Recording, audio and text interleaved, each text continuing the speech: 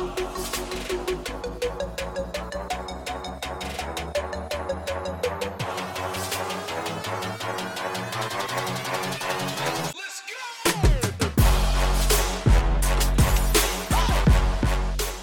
is live, back again. Welcome to the show. This is the ADF Underground, brought to you by All Day Football. What's up, y'all? I am your host, of course. My name is Chris. They call me Chouse. Week 15 nearly in the books, with the exception of Monday Night Football. So many things happening this week. Fantasy football semifinals for a majority of us. We had the playoff picture in the NFL rounding out and looking a little bit more clear for a lot of teams. It was just a very interesting, fantastic week. We had a lot of sound contests. But when it comes to fantasy football, I am a little bit sour today, as it was a terrible week on my end. It hurts, man. We were in 6 leagues this year, went to the playoffs in 5. I was in the semifinals in 2. And it looks like I will be done, barring a miracle on Monday Night Football. But, I mean, hey, sometimes that's how it goes. I mean, I got a lot of championship trophies sitting on my trophy case, but, I mean, this year just didn't pan out.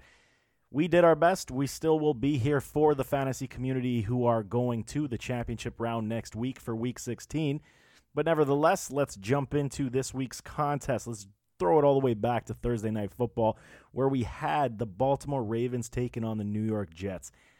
This game, we really knew that this game was going to be a blowout. I mean, the spread was massive coming into this game. I believe we caught it at about 16.5, favoring the Ravens and Lamar Jackson. So a lot on the line for the Ravens. If they won, they were basically crowned AFC North champions. And the thing started out exactly as we had envisioned. I mean, Baltimore jumped out early. It was 14-0 before you could even blink your eyes. I mean, this is how the game went. I mean, the final score was 42-21. The Jets scored a few late to make it look a lot more competitive than what it was. But let's just discuss what it really was about, was thinking, is Lamar Jackson the league MVP? And I think this game also just put the staple on it even more. He was phenomenal. Once again, he threw 5 touchdown passes in this contest. 5. He was unstoppable. But this is what Lamar Jackson does. And when we came into this contest and we started dissecting everything that could possibly happen, we realized whenever a team of this stature that the Ravens are, this is a tune-up. They want to throw the ball as much as they can to improve Lamar Jackson's confidence, but they also ran the ball like they do. Mark Ingram was a machine. Lamar Jackson still carried for 86 yards. But see, the thing is with Lamar, his accuracy wasn't on point. I really was hoping to see it elevate to that next level in a contest versus a team like the Jets. I mean, their defense was missing Jamal Adams.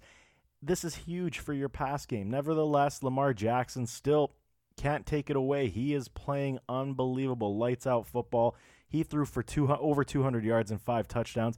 He was barely touched. But this offense was just absolutely fantastic on Thursday Night Football. The Jets obviously were not even in this game. Let's not kid ourselves. But when we look at it, I'm very curious to see how and when and if we're going to see an NFL defense and a defensive coordinator be able to scheme up enough to keep Lamar Jackson in check. I mean, we have seen some games where the system is there, but Baltimore is so creative with their play calls, even when those edges are clogged up, that Lamar Jackson will end up throwing the ball, and then the defense needs to come back. So now those edges are back wide open. It's a very, very difficult team to defend simply because of how well they run the ball, how well Lamar Jackson can do both things. He is not the top polished passer there is. Like, let's not kid ourselves. But he can run the ball. So when he runs the ball, it creates those openings in the pass game that will burn you because it's impossible to defend at this point. I do believe that we could see one team just throw out a scheme in the postseason that they haven't seen yet. And I mean, they're not showing it right now during the season. And I mean, it's definitely clear why. I mean, once you get into the postseason, it's do or die. So you're going to throw everything on the table at that point. I'm not saying it's going to happen, but I'm very curious, and I believe that it could happen. But nevertheless, the Baltimore Ravens, they destroy the New York Jets on Thursday Night Football. The score, again, it was 42-21. Lamar Jackson, fantasy football-wise, he gave you nearly 50 points in most leagues. So, I mean, you were smiling if you were a Lamar Jackson fantasy owner. And they move on. They win the AFC North crown with that victory. And I mean, what else can you say? They are rolling. They're balling. So, moving on to Sunday, let's talk about the Seattle Seahawks and the Carolina Panthers. So, I didn't really expect a whole lot from this matchup simply because Carolina is done. I mean, their playoff hopes are done. Seattle was the interesting question mark for me. I was curious after they dropped that contest against the Rams a week ago. I really wanted to see what type of effort they were going to put out. And in my eyes, I knew and I felt that Pete Carroll would have his troops rolling for this one. So they're traveling to Carolina. Obviously, it's not at home. But they started out fast, and they came out jumping. By halftime, it was 21-7. And Chris Carson and the run game was working. We knew that this was going to be a staple of this offense. Now that Rashad Penny is now on injured reserve, you knew you'd had to go back to Chris Carson to set up the ground game, had to do it to set up the pass. We also had that indication that Tyler Lockett was going to be featured. He was. He had 8 catches, 120 yards, and a touchdown. He was good today. DK Metcalf got in the mix. He also scored a touchdown. And I mean, Russell Wilson, he wasn't overly productive when it comes to fantasy football productivity, but he was great. He was 20 for 26, 286, and 2 touchdowns. He was good. I mean, this is exactly what you wanted to see. I mean, as the game wore on, we did see the Seahawks take the pedal off the defense and allow Carolina to make a contest of this late. They scored 14 in the fourth quarter to bring it 30-24. And they had an opportunity to make this either go to overtime or win it. But, I mean, it just ended as it was. The Seahawks really, they knew they had this game. They made it hard on Carolina to do anything. Kyle Allen was pedestrian. He threw 3 interceptions today, 41 passes. Christian McCaffrey, again, he has been your fantasy darling the entire season. He goes for 87 yards, finds the end zone twice on the ground. He also catches 8 balls for 88 yards. He is your guy. He's your beast. And if you had him in fantasy football, I'm sure he is carrying you to the championship round. DJ Moore had a good game. I was quite impressed with his day today. He was 8 for 113. But the Seahawks, so this is what they wanted. 11-3, staying close in that division in the NFC against the San Francisco 49ers. Now things starting to get a little bit tighter, right? So we'll discuss the 49ers game and what transpired there.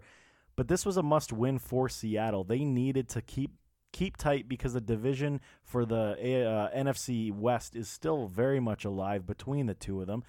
And if they get a loss, I mean, this is how it is. I'm speaking of the 49ers. If they get a loss, the Seattle Seahawks would jump them. So it was a very, very important contest for the Seahawks, and they came through. Didn't like it overall and how they finished, but I mean, they're good enough with Russell Wilson to do what they need to do. Running the ball is their forte. They will continue to do that as the remaining weeks of the season go by and entering the playoffs. This will be their formula. So I do believe they will be a better team at home than they will be on the road in the postseason. Obviously, that's clear. The 12th man is undeniably ferociously loud. And it's very difficult to go down or up to Seattle and play there. So Hawks get the win, stay in very tight with the 49ers, and we'll move on to the next contest. Next one on the board is the New England Patriots taking on the Cincinnati Bengals. This was another contest that really didn't have much implication for fantasy or for NFL standings. Fantasy football was the key here. We really believed Tom Brady was going to have a good day. Again, we keep on saying and suggesting this. For teams that are struggling on offense or for teams that are doing very well on offense, these are the types of games that you want to have simply because it's a tune-up, because you can actually start doing things you really want to try. different things you wouldn't try in a very close game versus a tighter opponent. New England, again, really didn't come to play. Tom Brady and this offense, if you're going into the postseason playing this way offensively, I really think you're extremely beatable. Having home field advantage for New England will be obviously the most important thing because it's very difficult to walk into Foxborough and win, obviously. But there is something really not right about this New England offense altogether. Obviously, the receiving core is very young. Tom Brady is not on the same page with a lot of them. Mohamed Sanu has been attempted to being a player on this offense, but he just can't get it done. I don't know if timing and chemistry still is an issue, but you think that by now, Sanu has been there since the trade deadline. You think by now they would have had some of it figured out by now, but they don't. The run game again, Sony Michel, he's struggling. I mean, he carried the ball 19 times today, 89 yards. This isn't good enough for a running back who should, again, be your top dog. This is shades of what he was last year. And I don't know if it's simply because this is all on Sony or if this is the offensive line. It's very tough to see. I mean, I've reviewed many tapes on their games in the past, and it just isn't there. It's very difficult to put your finger on. James White was used in the first. He scored a touchdown, and then he was pretty much an afterthought after that. And then Tom Brady, they managed to win New England based on their defense. Stephon Gilmore was your guy. He was picking off Andy Dalton. Andy Dalton was intercepted 4 times today. New England was all over Dalton as they were trying to throw the ball. There was just no room. Joe Mixon was your one bright spot for Cincinnati for fantasy football. He carried the ball a whopping 25 times, 136 yards, and caught 3 balls. He was your fantasy guy today. I really didn't think that would transpire the way it did, but hey, I mean, Mixon, he is a superstar in the making. He just needs a better offense around him. So the Patriots win. They go to 11-3, and they clinch the playoffs as well. They look to be winning this division once again. I mean, barring any unforeseen 2-game losing streak, one to the Buffalo Bills next week and then the Miami Dolphins in Week 17, which we can't really see, but I mean, stranger things have happened. So as it stands right now, the New England Patriots are looking to be in cruise control and win this division once again. But the Bills are on their heels, and they will play next week, so that'll be interesting as well. Next game on the board, another meaningless showing outside of fantasy football. The Tampa Bay Buccaneers facing the Detroit Lions in Motor City. Again, we have been saying this for how long about Jameis Winston. So he is basically, at this point of the season, auditioning for somewhere to play next year. And if it isn't in Tampa Bay, and it very well could be just based on how he has performed these last few weeks, yes, he is a turnover machine. Again, he threw another interception today. This is his staple. He's going to throw you those picks.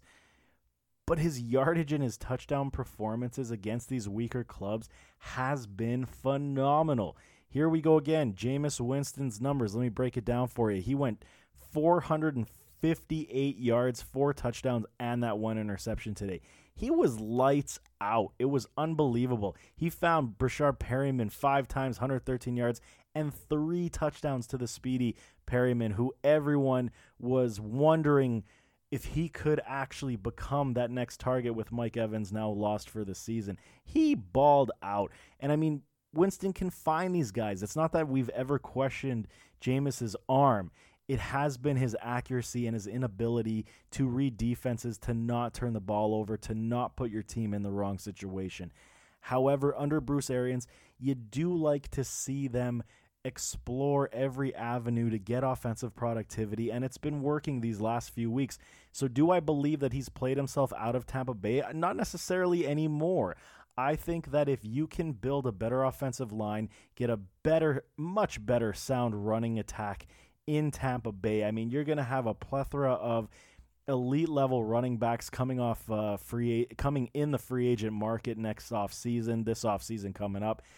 And I mean, the draft you can always still find, but I mean, Ronald Jones is obviously not your answer. Peyton Barber is not your answer. This running game has been anemic the entire season, and that's been your biggest problem. I mean, Mike Evans and Chris Godwin obviously are studs. You have 2 of the better receivers in the NFL playing on the same team, this offense could be electric and dynamic for many, many years. It's about cleaning it up with Jameis Winston. You don't want to hinder his game to say be more careful with the ball, because that may not promote the offensive opportunities that he's able to achieve at this point. But I do believe that if you give them a sound running game, the play action pass will open up, and that will ease a lot of the pain on Jameis Winston. So we'll see what his future has in hold. But I mean, Chris Godwin as well. Let's jump back into the game. Chris Godwin had 5 receptions, 121 yards. He was very good today. He left with an injury, so if you're going into the finals, you may need to be checking that waiver wire for a replacement, simply because he may or may not be available. I believe it was a hamstring injury. As for the Lions, I mean, their patch-made running back room is absolutely ridiculous at this point. We had Hills come in. He came in to run the ball. I mean, there's really nobody here to run the rock at all in Detroit. This has been the problem since Barry Sanders left. They cannot find a running back. You had David Blau attempting to play again. He threw 2 more interceptions. He looked awful today as well. Danny Amendola was your only bright spot. He caught 8 catches for 102 yards. And I mean, that's basically it. The score really isn't indicative of what it could have been. I mean, the Lions, they tried to come back. They made a game of it in the fourth, and then it was just lights out after that. Tampa Bay had an interception return for a touchdown, basically sealed the deal, and then Jameis Winston, for good measure, hit Perryman deep again for another touchdown. So Tampa Bay continues to roll. They have been playing very well these last few weeks. They are 7-7 on the season. Bruce Arians seems to be doing exactly what he wants to do. He wants to evaluate what he has on this club for next season to see if he can actually turn Jameis Winston into a prototypical elite level quarterback who will not turn the ball over. So I'm at this point, I was a big naysayer on him, but I mean, the way that he is putting up points on the scoreboard, you can't hate it whatsoever. And I will retract my previous statement saying he will be out in Tampa Bay next season. I think that he has actually bought himself some time, and for the ownership and general management to ponder his situation. So moving right along, the next contest that actually had playoff viability, the Green Bay Packers hosting the Chicago Bears. This game was interesting only because I didn't believe that Chicago would have anything to muster enough to walk into Green Bay and steal the game. Green Bay has been solid. Let's face it, they are not respected, and I'm one of them as well. I'm not a naysayer on Green Bay per se, but I am more about wanting to see more. And maybe that's just me being selfish, and maybe that's me sticking too much to the past and how this team used to run right through Aaron Rodgers and having those decisive wins through the air. This team really, truly is a balanced squad. It is predicated through the ground game to set up the pass. Now, Aaron Jones was your guy once again. Aaron Jones has been an absolute beast for this Green Bay Packers club today. He found the end zone 2 more times. Even though his yards per carry was only 3.9, he only had 51 yards. This is what sets up the pass game for Aaron Rodgers. And I don't really remember a time where we have seen this Packers offense be this balanced. It really hasn't. I mean, Devontae Adams finally got back in the mix today. He was 7 for 103 for 1 touchdown. But again, when you look at Aaron Rodgers' numbers, he wasn't overly spectacular. Once again, his completion percentage is barely hitting 50%. He only throws the 1 touchdown pass and 200 yards again. So this is the thing I'm concerned about when I talk about the not necessarily respecting what Green Bay can be going into the postseason. It's not that I'm doubting Aaron Rodgers, because I don't think he's lost a step. I really don't believe that this is the Matt LaFleur system that he wants Aaron Rodgers to do all of these things. I think it is playing by the numbers, by LaFleur's system, and will get you those wins. And at this point at 11-3, how can you argue it? You can't. Aaron Rodgers has to abide to the system and how it is working. So 11 wins is a big deal. As for the Bears, I mean, when we discuss what was on the line, they needed to win this game to keep their playoff hopes alive. Once again, the running game with David Montgomery just is not there. I'm questioning whether or not this will be one of the bigger busts to come out of the NFL draft at the position, simply because he is just not getting it done. Granted, this offensive line is dreadful. I really don't see enough holes for Montgomery to run through. I think if they upgrade the offensive line, I think Montgomery will have a much better second season. Trubisky, once again, 53 passes.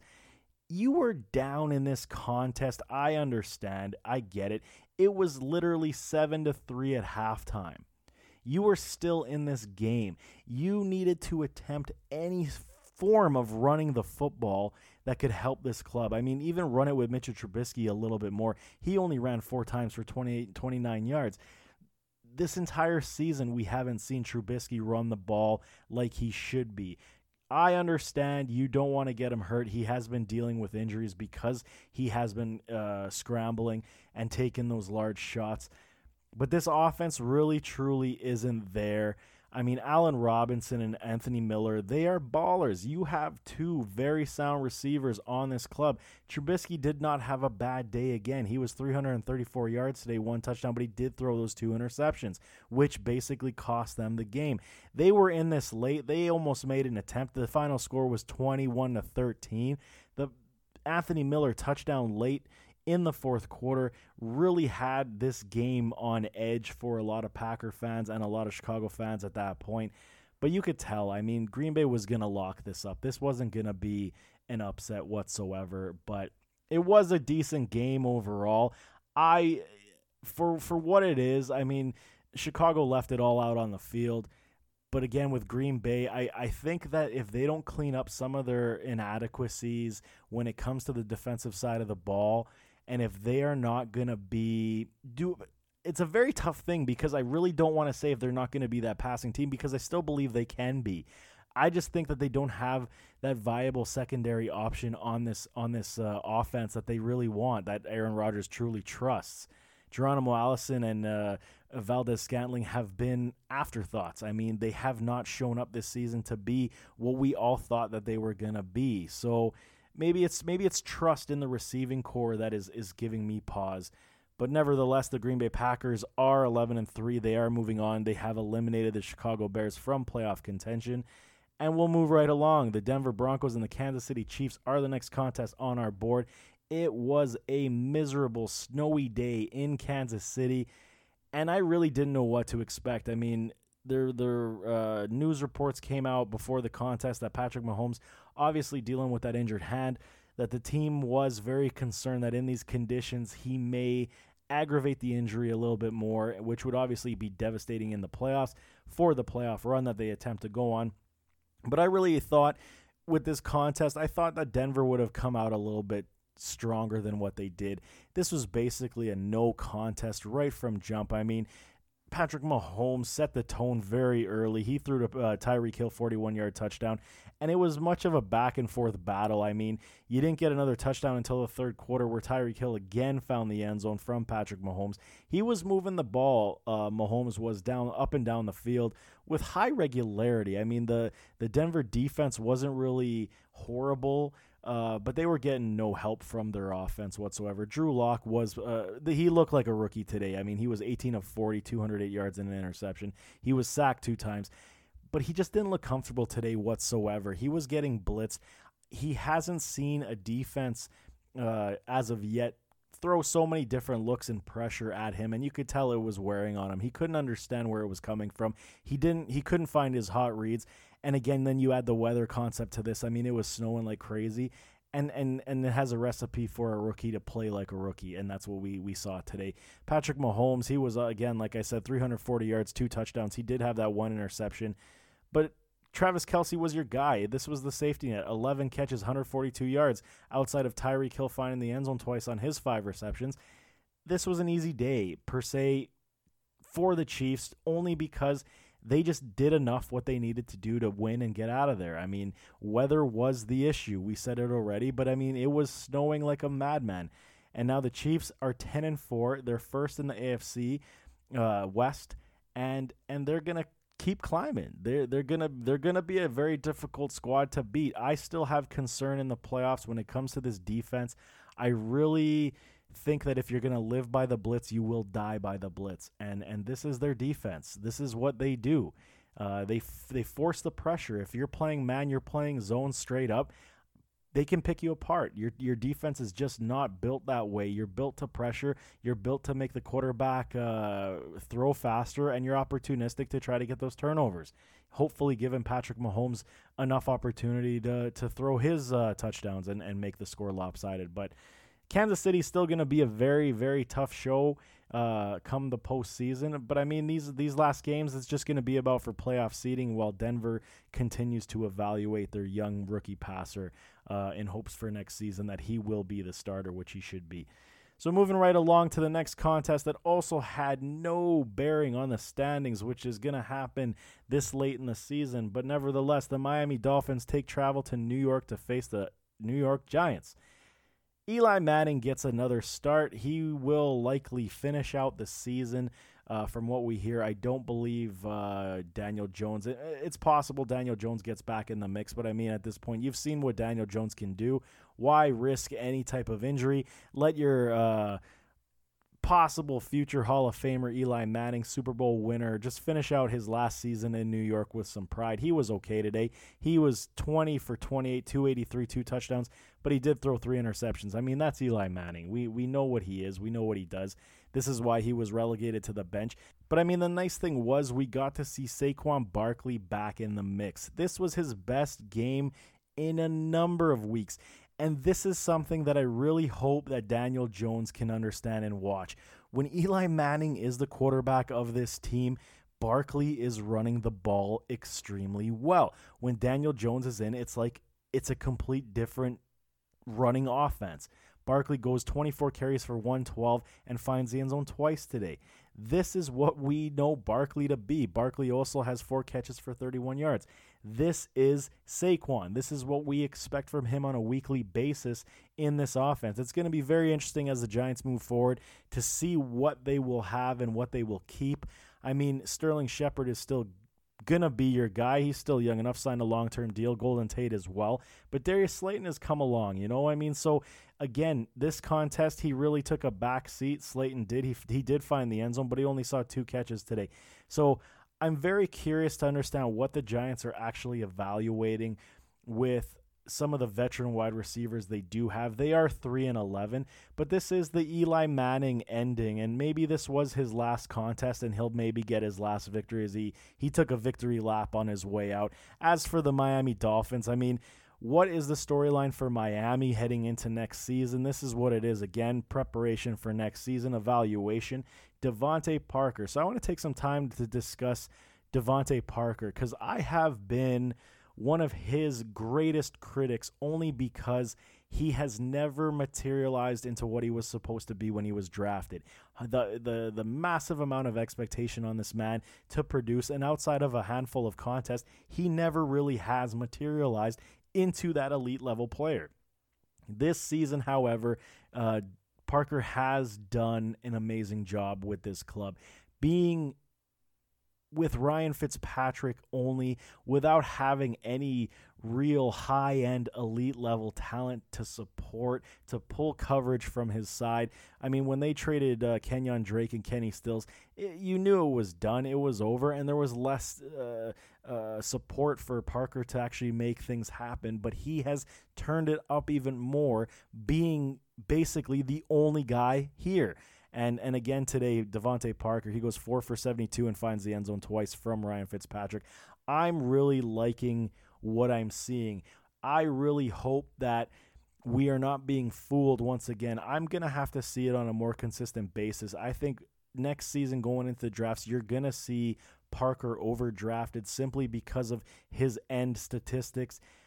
He got rewarded. There was a contract extension. I believe he got $41 million over 4 years, if I'm not mistaken.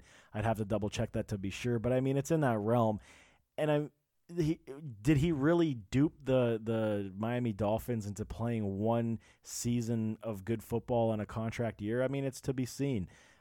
There will still always be fear for players like that because we have put faith in him early on, and then we couldn't do it anymore. So it's a really nice story to see. I will always back any player who lifts their level of play, and definitely Parker has done that. So moving right along, that contest really had nothing left on the board to discuss. So moving right along, we'll talk about the Houston Texans and the Tennessee Titans.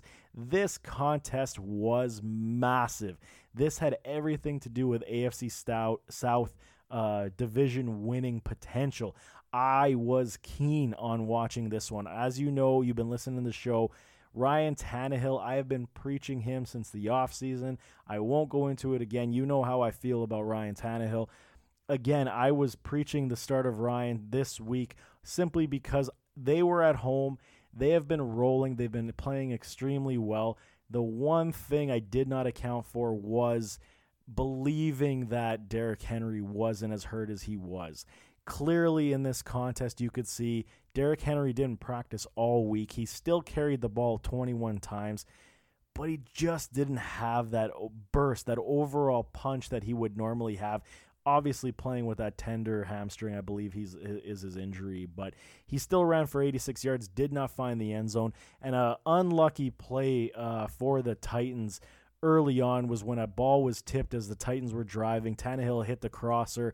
The ball got tipped, and Merciless picked the ball off, and he took it nearly to the house. That was a massive, massive game changer because Houston capitalized and turned that into points. And it really changed the landscape and the momentum of how this game was operating. I mean, Houston was only up by 7 points. That made it a 14-point score. Going into halftime 14-0 and looking deflated, Tennessee really came out in that second half and dictated terms. They got the game back in business and tied it up at 14. It was Tannehill ran one in, and then A.J. Brown. He is turning into one of my favorite receivers in this league. A.J. Brown, I can't say enough about him. He is legit. He is a number one wide receiver, and he is only going to get better as the weeks go on. He's going to have a full off season, more than likely with Tannehill. They're probably going to do a contract extension there and let Mariota walk, but this offense can be something special. We'll see what it's going to look like next season, but A.J. Brown is turning into one of my favorite players on this team and in this league. And it comes from the Houston Texans side. I mean, this game was back and forth. This game was a beauty the entire time. Carlos Hyde got him back in the lead. Field goal made the lead even more. And, I mean, Tennessee attempted late.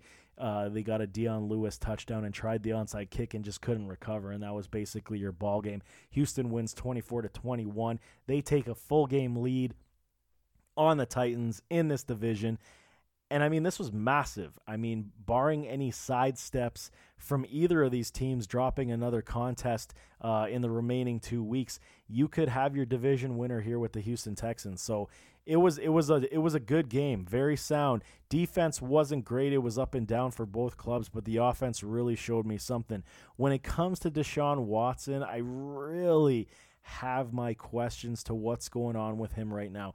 He seems very up and down. Like, he could have one game where he is absolute wrecking ball, and then in this contest he's so up and down. He throws 2 more interceptions today. He also lost a fumble but got it back.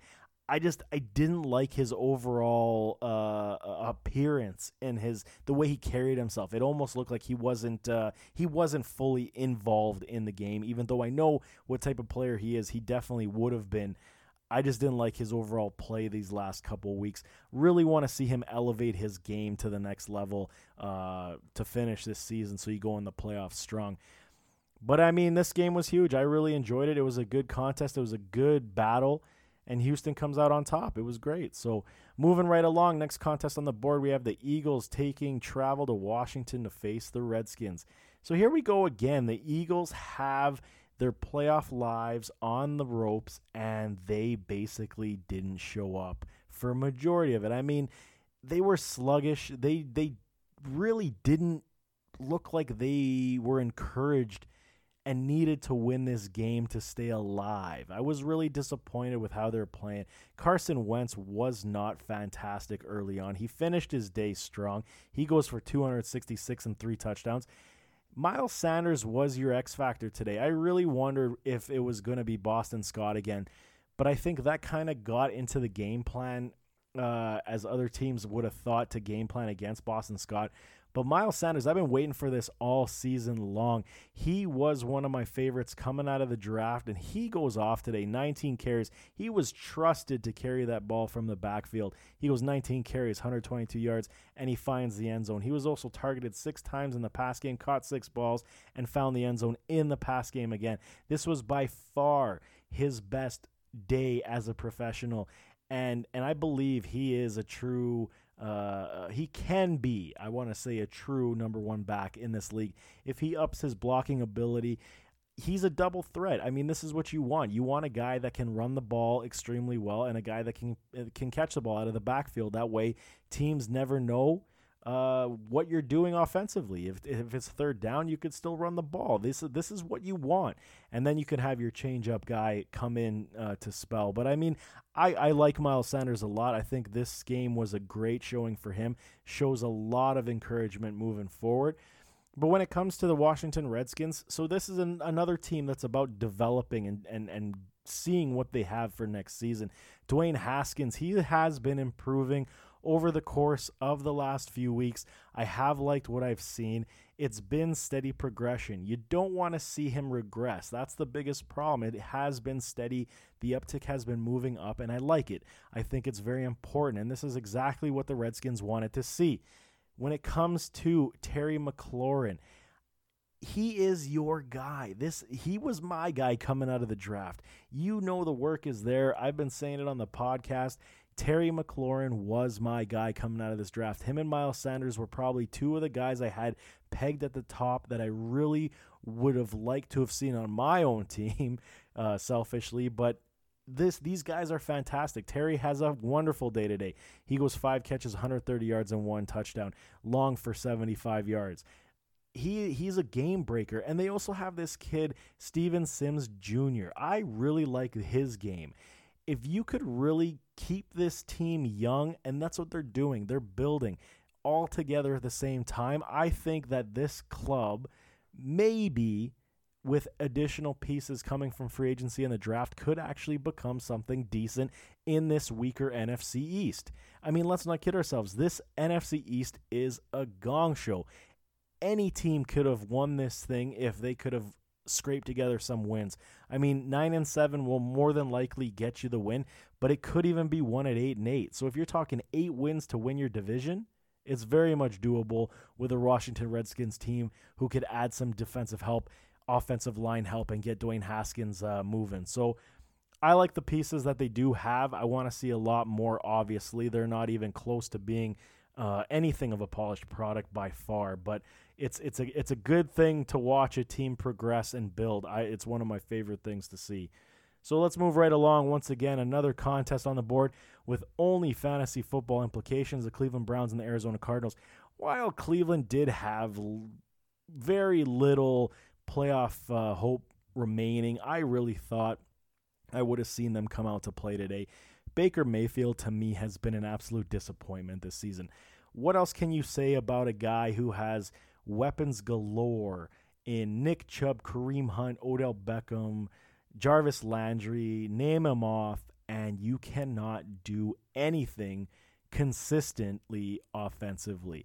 I really feel they gave up today. Odell Beckham in general, he did not look interested to be playing whatsoever. Yes, he did catch 8 balls for 66, but it looked like a struggle for him. He really desperately wants this season to end. I do not blame him one bit. He was traded. He's got a sour taste in his mouth. He wants to go somewhere where they can compete, where the city is live. I think that is Odell Beckham Jr. I don't think Cleveland's the spot for him. I do believe he is a competitor. I do like Odell Beckham for the most part. I can't really say many negative things about the man. But in this offense, when you're discussing how many playmakers you do have and you're just letting it down week after week, I really have a hard time trusting Baker Mayfield in how a lot of people were believing he was going to be this next great talent at the quarterback position. But moving to the other side, when we start discussing Kyler Murray, this was the battle of the Oklahoma Sooners. So both Baker Mayfield and Kyler Murray are from that college, facing each other for bragging rights on who would be the better quarterback. And it was funny to watch pregame. They were taking a couple jabs at each other. But you know that I have been a great supporter of Kyler Murray, well above and beyond of what Baker Mayfield is. In my opinion at this point, I think Kyler Murray is the better player. He's the better athlete. He can make the throws. Do I believe Baker can't make the throws? No, Baker can definitely make the plays. I just think that there's just something missing in his game right now, and I believe it has everything to do with confidence. With Kyler Murray, this is a club that is just learning. So I am giving him a break 110%, and he has done a marvelous job. He was 219 yards, 1 touchdown, 1 interception. Nothing to scream about, but he was good. And I mean, but when you have running like Kenyon Drake from the backfield, Kenyon Drake has just supplanted David Johnson in this backfield. Drake goes 22, 137, and 4 rushing touchdowns. Count them 4 if you had him in your fantasy lineup. He won you the game himself. He was a beast today. David Johnson, an afterthought, 3 carries, 6 yards. So this is a good, interesting topic that we will probably discuss ad nauseum in the offseason, is what is the future of David Johnson in Arizona now that they have Drake. I don't know. It's a tough one to say at this point. Everything is on the table. Everything is up for evaluation, obviously. You paid David Johnson to be your starting running back, and he just looks like he's done. It's one of the biggest falls from grace I have ever seen in my time covering the NFL. I have never seen a player raise from that height to drop to this floor so fast. It's actually quite incredible, but nevertheless, the Cardinals, they show out. They get the win, all behind Kenyon Drake. He was the guiding factor here. And I mean, what can you say about the Cardinals? You just want to see them finish strong if you're a Cards fan. As for the Browns, another disappointing season. I believe the stats showed it's 19 years or 17 years, I believe, for the Browns not making the postseason. So, I mean, I feel you. I'm a Bills fan. We took a long time to get off our schneid. So, I mean, Cleveland, at least you have the talent. It could come to fruition next season, but we'll see what happens. So, again, next one on the board, the Jacksonville Jaguars and the Oakland Raiders. Won't spend a whole heck of a lot of time on this one. We knew what this one was going to be, just a dogfight between two teams who really don't have anything to play for outside of pride and jobs next season. This game was an absolute embarrassment in the first half. Oakland was up quick, 16-0 heading into halftime. You thought Oakland was just going to keep rolling. Something changed in that second half for Jacksonville. They could never get the ground game going, and this has been a problem for Leonard Fournette these last few weeks. He was one of my running backs. He cost me heavy today, probably cost you as well. Gardner Minshew, he looks okay. I mean, I wish they never had benched him for Nick Foles. He lost some confidence in his ability, and it's clear he's not the same guy he was, this magic mustache Minshew that everyone was pegging to be this next great quarterback. Doug Marrone really did him a disservice by throwing him back to the bench. He did have a decent day, however, today. He was 201 yards, 2 touchdown passes. They came back late to win this contest. Oakland should be ashamed of themselves. But at this point, I mean, everyone's playing for draft picks, placement, and Oakland definitely is as well, especially with moving to Vegas. They're going to want as much draft capital as possible, high-end, elite-level talent, fill those seats in Vegas. I think that's what Oakland's about. I think you really just want to prove to the fans in Oakland, hey, we're trying, we're attempting, and if we lose, we lose. I mean, this is just how it is. But, I mean, when it comes to Jacksonville, they go to 5-9. Oakland drops to 6-8. There was nothing really on the line here other than just Jacksonville winning this game. I think Doug Marrone will be done as the head coach once the season is over. He should be, in my opinion. This team had far too much talent on both sides of the ball that now is gone. You lost a lot of players with ability. You traded them away, and you're worse off for it. So I don't like what I see for the future of Jacksonville at this point. Leonard Fournette is going to be a very big conversation come the offseason. Will they pick up his fifth-year option? I really wonder, but This game didn't really have much until the late stages where the Jags closed it out with, I believe it was Conley who scored. Yeah, Conley scored the last 2 touchdowns to make this game a Jacksonville victory. So next game on the board, which was very interesting for us, the Minnesota Vikings traveling to LA to face the Chargers. This game came in, I believe, at -2.5 favoring Minnesota. I thought the spread was a little bit light. I was surprised that Vegas only gave it as a 2.5 odd. LA is done. I mean, Phillip Rivers and company, yes, they can compete. Yes, they can play ball. But this is the Minnesota Vikings, and I think this is one team that doesn't get enough respect. I have been a big supporters of Minnesota basically for the entire season. I really believed in Kirk Cousins and Dalvin Cook. I was preaching them come the offseason, believing that they would take this team to the next level this season, and they truly have. I mean, in this contest, it was a lot about defense for Minnesota. They made it very difficult on Phillip Rivers today. He threw 3 interceptions, even though he threw over 300 yards and a touchdown. Those 3 interceptions definitely cost the Chargers in this game, and Minnesota made them pay. They took advantage. The biggest issue I have right now is what is the plan for Dalvin Cook? His clavicle, he exited early again, that shoulder problem, clavicle problem, whatever it is. I think it is a bigger problem than what they're suggesting. This wasn't necessarily rest, but then you saw Dalvin Cook on the sidelines smiling with his teammates, smiling with his coaches. So it made me wonder if it was rest and it wasn't as big of a problem as they were suggesting. So he is one to watch. I mean, I think even though nothing is locked up yet in the NFC North, this is why you're going to continue to play Cook week in, week out if you have to. I definitely think if they could win this division or clinch a playoff spot, Dalvin would obviously be resting for the playoffs already.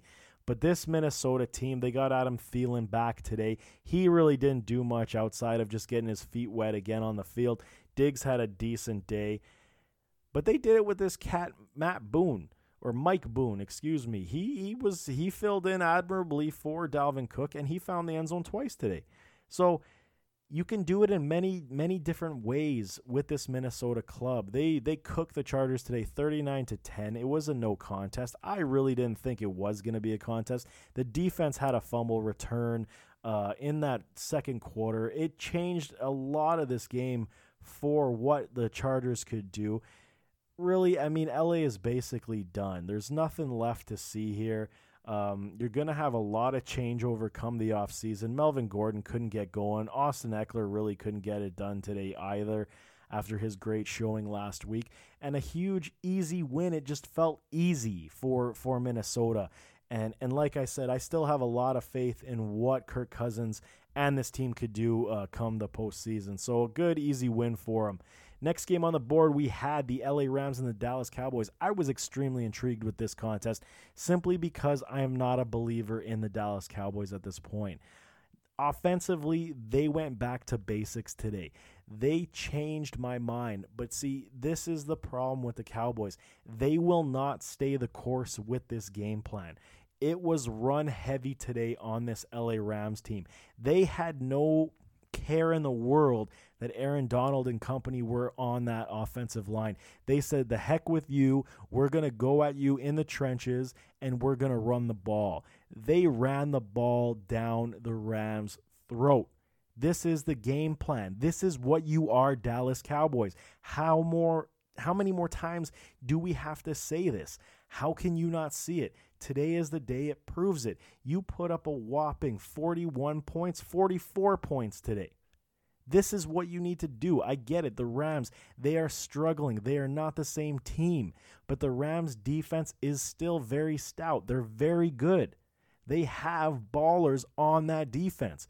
But still, look at your numbers today on the ground. Zeke Elliott, 24 carries, 117 yards, 4.9 per carry. He finds the end zone twice on the ground. Tony Pollard in relief of Zeke Elliott. He goes 12 carries, 131 yards, and he also finds the end zone on the ground. This is what you need to do. Dak Prescott does not need to be your runner. You have 2 running backs. You have a thoroughbred in Zeke Elliott. This offense needs to go through Zeke week in, week out. Simple as that. He needs to have his 20-plus carries every single week. You need to be down by like 30 points for me to be convinced that you need to stop running the ball with Zeke Elliott. This is your offense. And now with Tony Pollard, you can see in this game, this is what I had thought and envisioned this offense was going to be the entire season. Then you set up the play-action pass. Then you get Dak Prescott throwing to his receivers, Cooper and company, and they're going to cook you all over the field. The interesting aspect of this game is that Amari Cooper and Michael Gallup were basically non-factors. So what does that tell you about this offense? Still being able to put up that many points, 44 points today, you were able to put up offensively, and you didn't involve your 2 best receivers. Think about that, Dallas Cowboy fans. Think about that, Dallas Cowboy coaches. This team needs to be operating the way that we're suggesting. However, I get it. I'm not on the sidelines, but this is working. This is your formula. If you want to go anywhere in the playoffs, this team has the talent to go somewhere, but you need to stick to a formula that's going to work. As for the LA Rams, what else can you say? Their season is basically done. The books are going to be closed right away. I'm very disappointed because I really thought that the Rams would have been able to do something special today. They just basically were shut down. Robert Woods was a non-factor. Cooper Kupp was basically a non-factor outside of his late touchdown catch. Again, Brandon Cooks has been a non-factor for majority of the season. And you had Jared Goff throwing 51 times. They were down. They had to throw. Todd Gurley is shades of himself again. I mean, yes, he finds the end zone, but it's not Todd Gurley that we all remember from the past. So outside of a miracle, I don't see the Rams even winning the next 2 contests, making the playoffs. I just can't see it happening. I think the Rams are gonna go to the offseason, still licking their wounds. This will be considered a massive Super Bowl hangover, and it's quite disappointing for a young team that looked so good and had so much promise. But I mean, nevertheless, the Cowboys, they're closer now. They have the division lead. Once again, they have a massive contest against the Eagles next week. And I mean, it's gonna tell the tale of who will most likely win this division. So it'll be a very good showing next week in Dallas versus the Eagles. Next contest on the board was the Atlanta Falcons taking travel to San Francisco to face the 49ers. Really, did we expect this to be anything of a showing after what the 49ers were able to achieve against the New Orleans Saints? I really believed San Francisco was going to be a well-oiled machine by now. They were going to put all these things together. This is Kyle Shanahan's former club. They would know and want to dispose of the Falcons in a manner that was conducive to high productivity.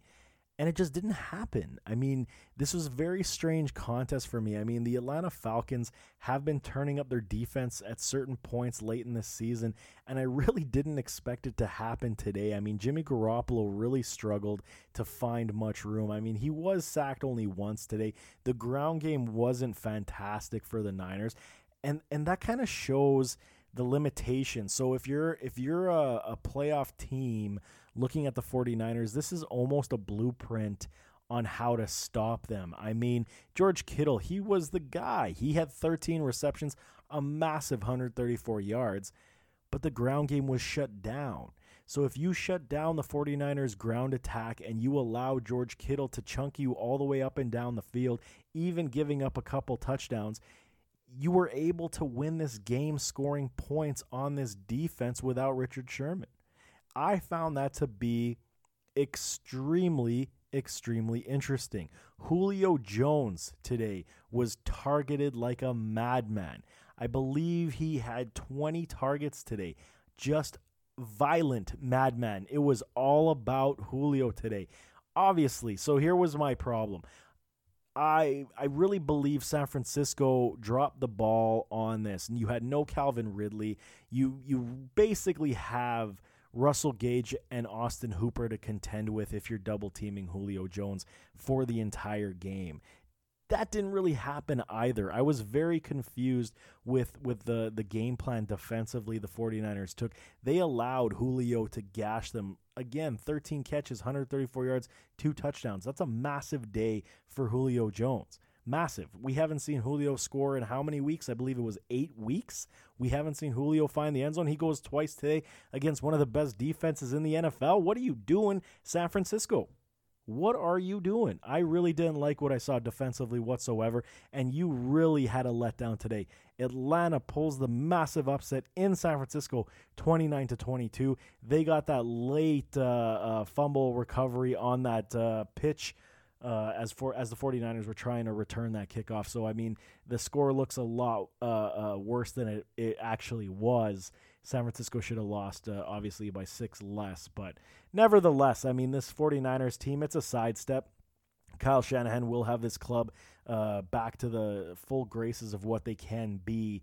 But, I mean, here, like I said, this is partially a blueprint on what you can do to stop this team from gashing you. Stop that ground game. If that ground game is not operating to optimal levels, Jimmy Garoppolo is going to struggle, and this is what happened today. So Niners fall, huge game as now the Seattle Seahawks overtake them, I believe, in the standings for that first overall first round bye. And yes, they do. They had the first round bye. San Francisco drops all the way to number 5. So it's a massive, massive day, and I believe these two teams, the Seahawks and the 49ers, still face each other in Week 17, which is going to be a dandy. I cannot wait for that contest. So moving right along to the Sunday nighter, the Buffalo Bills taking travel to Pittsburgh to face the Steelers. Bills Mafia, what's up, y'all? I am riding with you. You all know I'm a supporter of Buffalo. I am a supporter of the Bills. This was a monster day for all of Bills Mafia, all the Bills Nation. Traveling to Pittsburgh to win this contest, to gain your 10th win of this season. That's 10 wins. You have not seen 10 wins since the 90s, the late 90s. This is a monster game for Buffalo, and if they cash in, they are postseason bound. This game, so Pittsburgh is a very difficult play simply because they're built right now without Ben Roethlisberger. A lot like the Buffalo Bills, with one exception that I believe, obviously, Josh Allen is a much better quarterback than Davlin Hodges. But both defenses really are unbelievably stout units. They attack the ball. Pittsburgh even more so than Buffalo. Pittsburgh just attacks the ball every opportunity they can. They try to force the fumbles. Buffalo is more opportunistic when it comes to the interceptions. They had 4 today. They were lights out. But when you saw, for the most part, when you came into the fourth quarter, I really didn't like how the Buffalo Bills play calling was being called whatsoever. They were clearly playing this game not to lose instead of winning. Go and get this win, man. You guys have played extremely well the entire season. You've been playing with the elite level teams, and you've been staying with them. Go and get this win. Show them that you can get this win. And when it came to the fourth quarter, we saw Josh Allen. He unleashed quite a few deep shots, and it worked. I mean, you had enough. John Brown was your target, 7 for 99. Outside of that, everyone else was a non-factor. Devin Singletary, he ran the ball extremely well today. The issue was ball security. He dropped the ball twice, lost one. Very costly, gave Pittsburgh some points. But when it came to the Bills' defense, when it came time to make plays, they did it. They forced the issue. Pressure was getting to Hodges. I saw how many times Jerry Hughes off that edge, forcing Hodges to step up in the pocket, and then Hodges would get sacked. How many times Hodges had to roll out and was basically slippery and got away from the pressure that was in his face. It was a very, very sound day for the Buffalo Bills. Defensively, I would have wanted to have seen a lot more from this offense, but I mean, hey, a win's a win. You're not going to complain.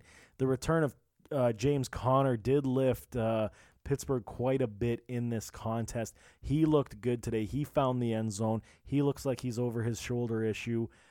But outside of that, I mean, turnovers for the Steelers. I mean, you had that costly fumble by Deontay Johnson as well. after it was a Wildcat formation, that changed the whole game. You had the Steelers in the red zone, and they were poised to take a lead, and you turn the ball over?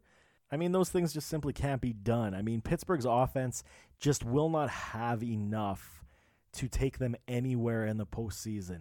This defense has made it viable for them to be in the conversation, and their schedule is fairly weak. I mean, week 17, they got the Ravens, but I mean, at that point, Baltimore could be sitting all their starters, so Pittsburgh could just climb in on a mercy win against backups. So outside of that, Buffalo Bills, they are in the playoffs. The division lead, the division crown, stealing that from the Patriots, is still alive. They're going to have to put in some work. They're going to have to beat the Patriots next week on Saturday and then travel, I believe, to New York to face the Jets. I'm not sure if that's at home or in New York. But they're going to have to win those two games. They're going to have to beat the Patriots, and I believe the Patriots are going to have to also lose to the Dolphins because they will hold the tie break. So I don't know exactly how that. I have to really look into the matchups and see how that's going to fit in. But the Bills, they could still pull this division out with some luck, so we'll see. So outside of that, Monday Night Football, the contest between the Indianapolis Colts and the New Orleans Saints. This game, again, really doesn't have any bearing on AFC playoff hopes for the Colts. They are basically done. Their record is 6-7. They need a miracle to hit the postseason. As for the Saints, they're going to want to come out and show better, only because the anger and frustration of what had happened last week versus the 49ers. They are staying at home. They are playing at home, so it's going to be a nice welcome sight to be playing in front of the hometown crowd. I really don't see this to be anything much of a contest, really. I mean, the Colts should give it their best effort with Jacoby Brissett and company. They'll just be outmatched and outclassed. The spread, I believe, is at 9.5 points. I didn't take the Saints to cover in this contest only because I believe the Colts are good enough to at least make garbage time points happen and kill the spread late if it does come down to that. The Saints should definitely win this contest, in our opinion. I don't see the Colts having enough talent to beat this club, the Saints I'm speaking of at this point. But, I mean, it should be an okay contest for all those still hanging on by a thread in fantasy football. This will be the last opportunity you'll get for the semifinals to get to that championship round. And, I mean, it's been a good week, week 15. Like I said, I'm a little bit sour, still moving on, but I'm going to be here for all of the fantasy players who are going to the finals. Waiver wire, obviously, on Tuesdays. Start sit-em on Saturdays. So on that note, thanks for tuning in. You can find me on Twitter at Chris_ADF1. You can find the show on Twitter at ADF Underground. You can find the show on iTunes, Spotify, iHeartRadio, Podbean, and wherever you get your shows. So again, thanks for tuning in. We always appreciate you. And until next week, stay humble, stay peaceful, take care of each other. I'm out.